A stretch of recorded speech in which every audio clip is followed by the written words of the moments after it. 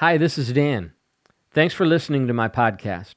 I trust that it'll encourage you and build your faith. If you'd like to connect with us further, our website is revivalnow.com, and you can find us on YouTube, Facebook, and Instagram, all at Revival Now Dan Steepe. We have the Revival Now app that you can download at your Play Store, and if you use Roku, you can find us on Creo TV.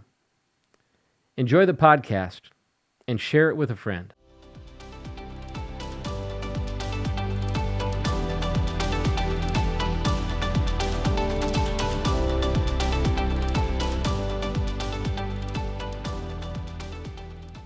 Hi, welcome to Spiritual Talk. I'm Dan Steepe, and this episode is being brought to you by Vollara with Active Pure Technology.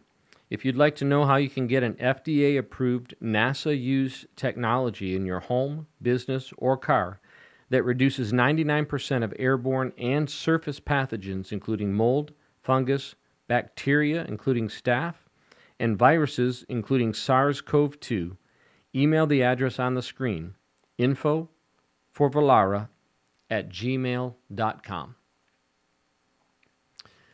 Well, thanks for tuning in and joining me for this episode of Spiritual Talk. I titled today's lesson, How to Stay in a Season of Increase. Recently, I shared how to facilitate and possess supernatural increase. So how do we stay in a season of increase? You see, you actually don't have to take life as it comes. You don't have to just take whatever comes your way and just act like there's nothing that you can do about it or assume that that's what God wants for you. God's will is not always done in this earth. And so Jesus said in Matthew chapter 16, he told his disciples, he said, whatever you bind on earth, I'll bind in heaven, and whatever you loose on earth, I'll loose in heaven.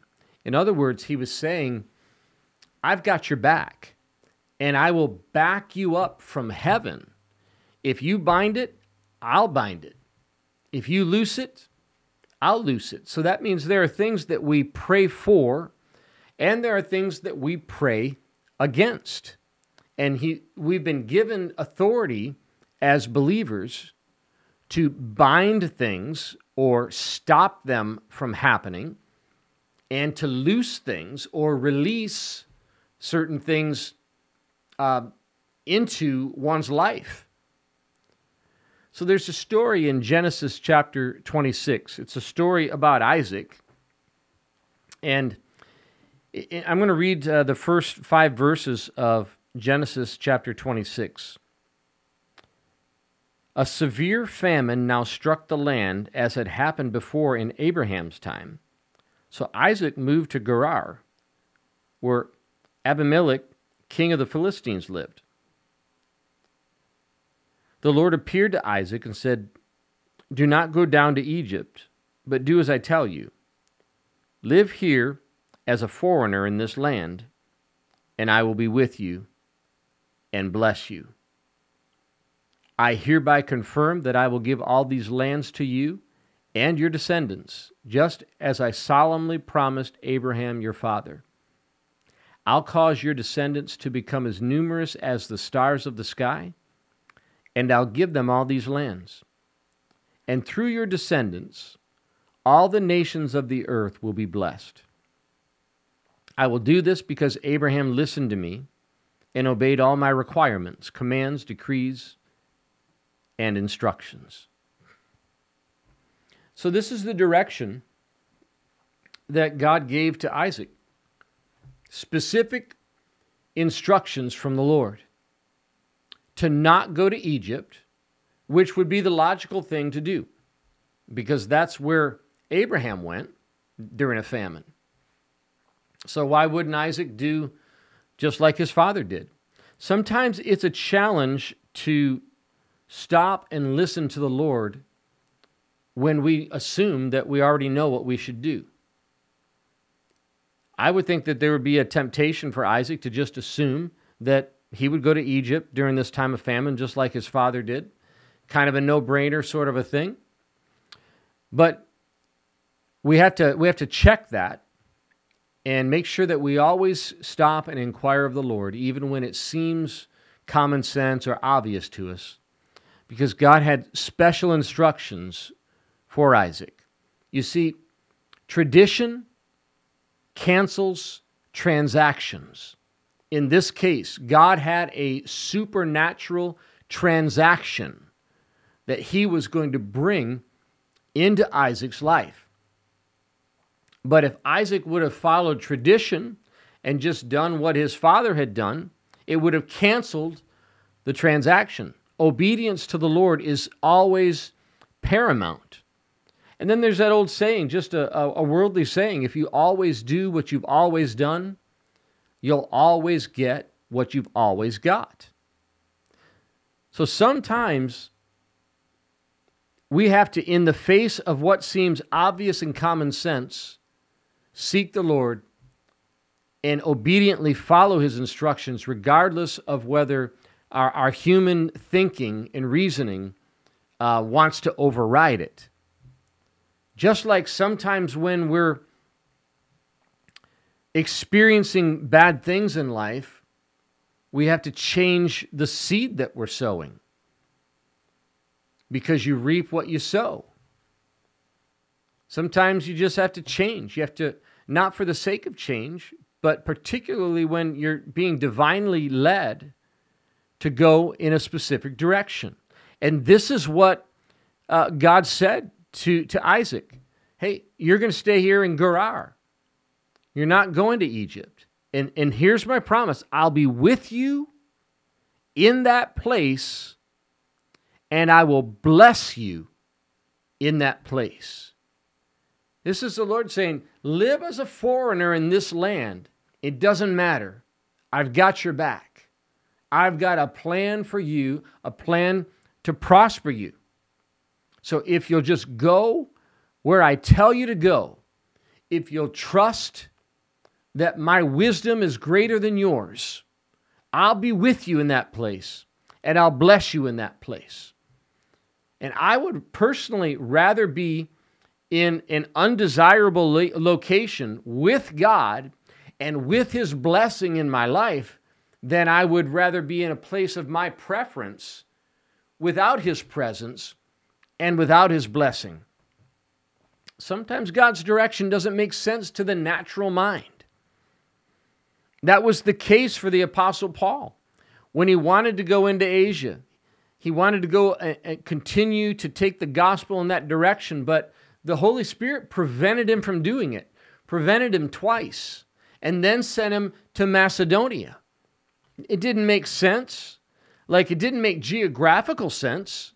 He was going to pass by places that he wanted to stop and minister in order to just move on to Macedonia. But it ended up being like a vital importance, taking the gospel to Europe. Europe became a lighthouse for the gospel for many years. Europe was the place that sent missionaries out throughout the world. Europe was a place that protected the scriptures during the Dark Ages.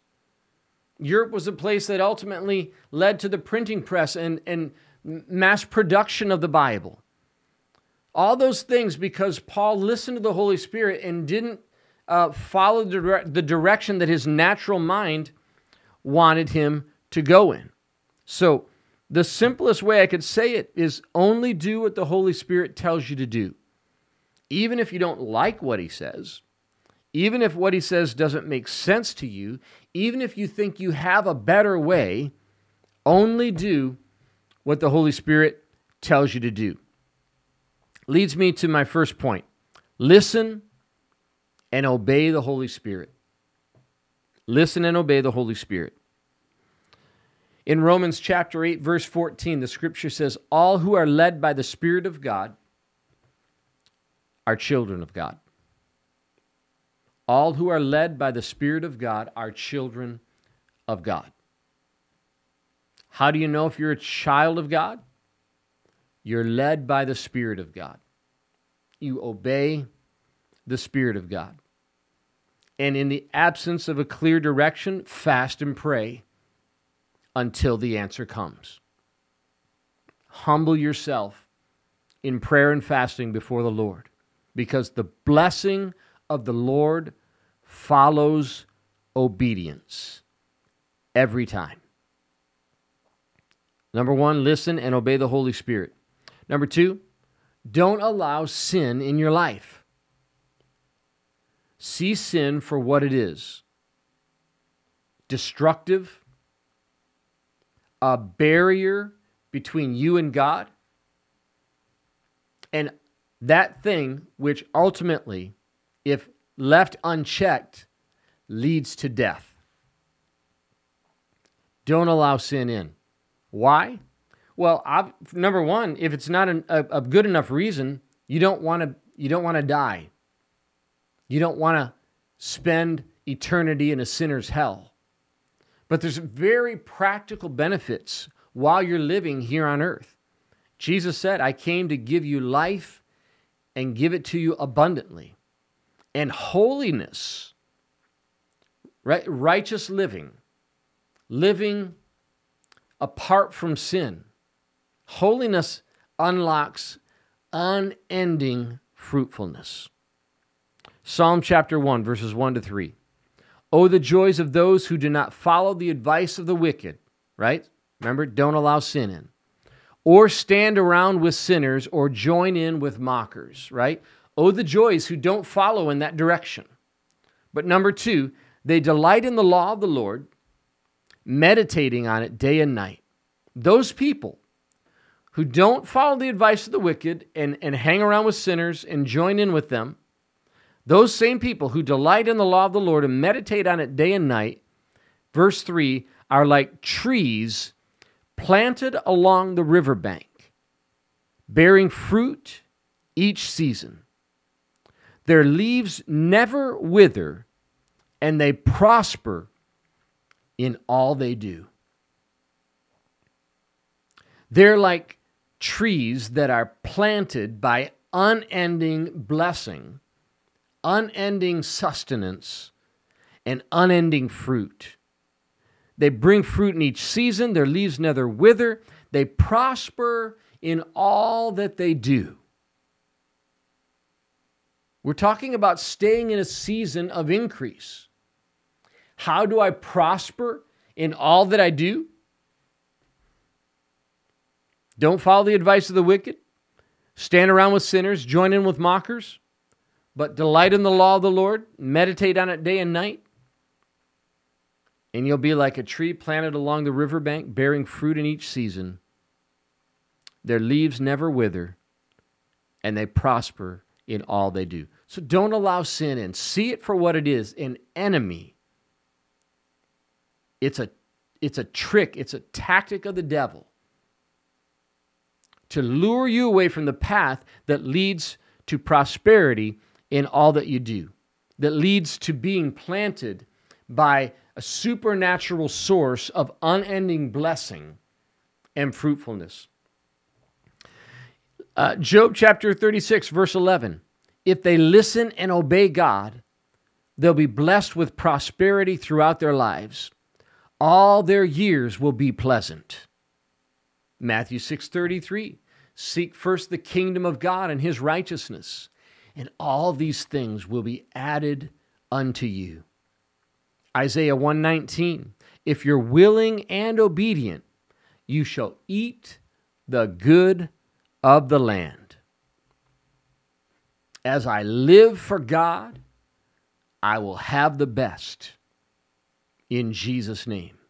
These are steps for staying in a season of increase. I know people who contend for supernatural increase, but there are far fewer people that have the ability to stay within that supernatural increase once they receive it. How do you stay in a season of increase? Listen to and obey the Holy Spirit and don't allow sin in your life. And number 3, sow where you're set. Remember sowing and reaping. Whatsoever a man soweth, that will he reap.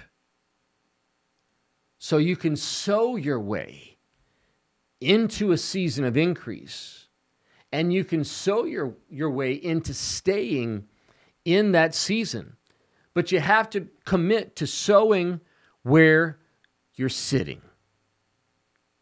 I know all kinds of people that are waiting to sow their seed until they're in what they consider the optimal situation. They're waiting until they get to their ideal, preferred destination and future. And then when I get there, then I'll start sowing. But the key to staying in a season of increase is sowing where you're set. Because that's how you get into increase and stay in increase. So back to Genesis chapter 26, the story of Isaac. In a time of famine, being instructed by the Lord not to go to Egypt, but to stay in Gerar. So in Genesis chapter 26, verse 6 says, so Isaac stayed in Gerar. He obeyed. He listened. He did what God told him. Now look what the result of him staying and following the Lord's direction. Verse 12 of Genesis chapter 26. When Isaac planted his crops that year, he harvested 100 times more grain than he planted, for the Lord blessed him. What is that? That's supernatural increase. He was in a season of increase. He harvested 100 times more grain than he planted. There's no earthly explanation for that phenomenon. Verse 13 says, he became a very rich man, and his wealth continued to grow. He acquired so many flocks of sheep and goats, herds of cattle, and servants, that the Philistines became jealous of him. So he was a foreigner in their land, and everything that he touched turned to gold. And they were exceedingly jealous of him. Why? How did that happen? He sowed where he was sitting. He didn't wait until the famine was over. He didn't wait until God moved him to a more choice location. He obeyed the Lord. And when he settled there, he didn't just settle there idly. He planted crops. He got busy. Harvested 100 times more grain than he planted. Became not just a rich man, very rich, wealthy. So many flocks of sheep, goat, herds of cattle, and servants that the Philistines became jealous of him. The story goes on. They tried to sabotage him, but it wouldn't work, because God's hand was upon him. And it all comes back to what God said to him. Verse 3, live here as a foreigner in this land, and I will be with you and bless you.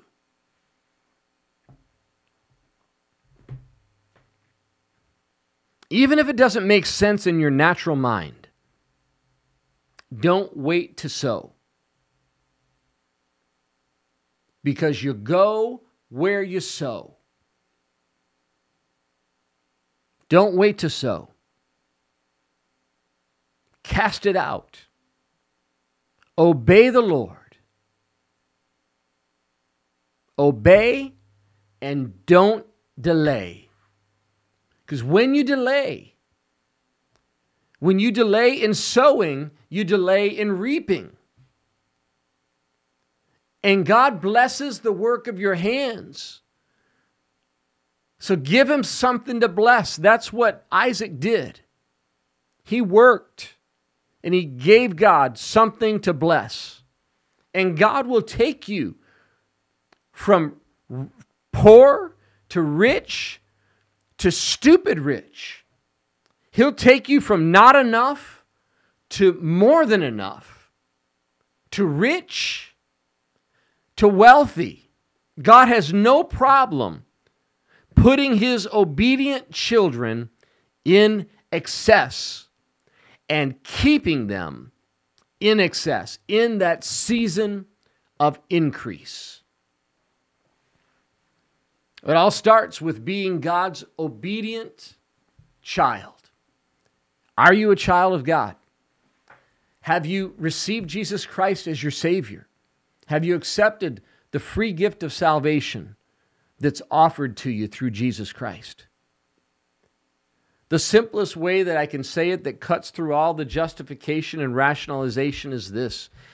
If you were to die today, do you know for certain, beyond a shadow of a doubt, that you would spend eternity with Jesus in heaven? If your answer to that question is anything other than a resounding yes, I've got good news for you. The remedy has been provided through Jesus Christ. It is nothing that you can earn or achieve. All you can do is simply receive it. Receive his free gift of grace. How do you do that? You can do that by praying a simple prayer of salvation. You see, it's not a long, fancy prayer that saves, but a short prayer prayed from a place of sincerity in your heart. The Bible says if you confess with your mouth that Jesus is Lord and believe in your heart that God raised him from the dead, you will be saved. So I'm going to offer a simple prayer of salvation. And if you repeat this prayer out loud with your mouth,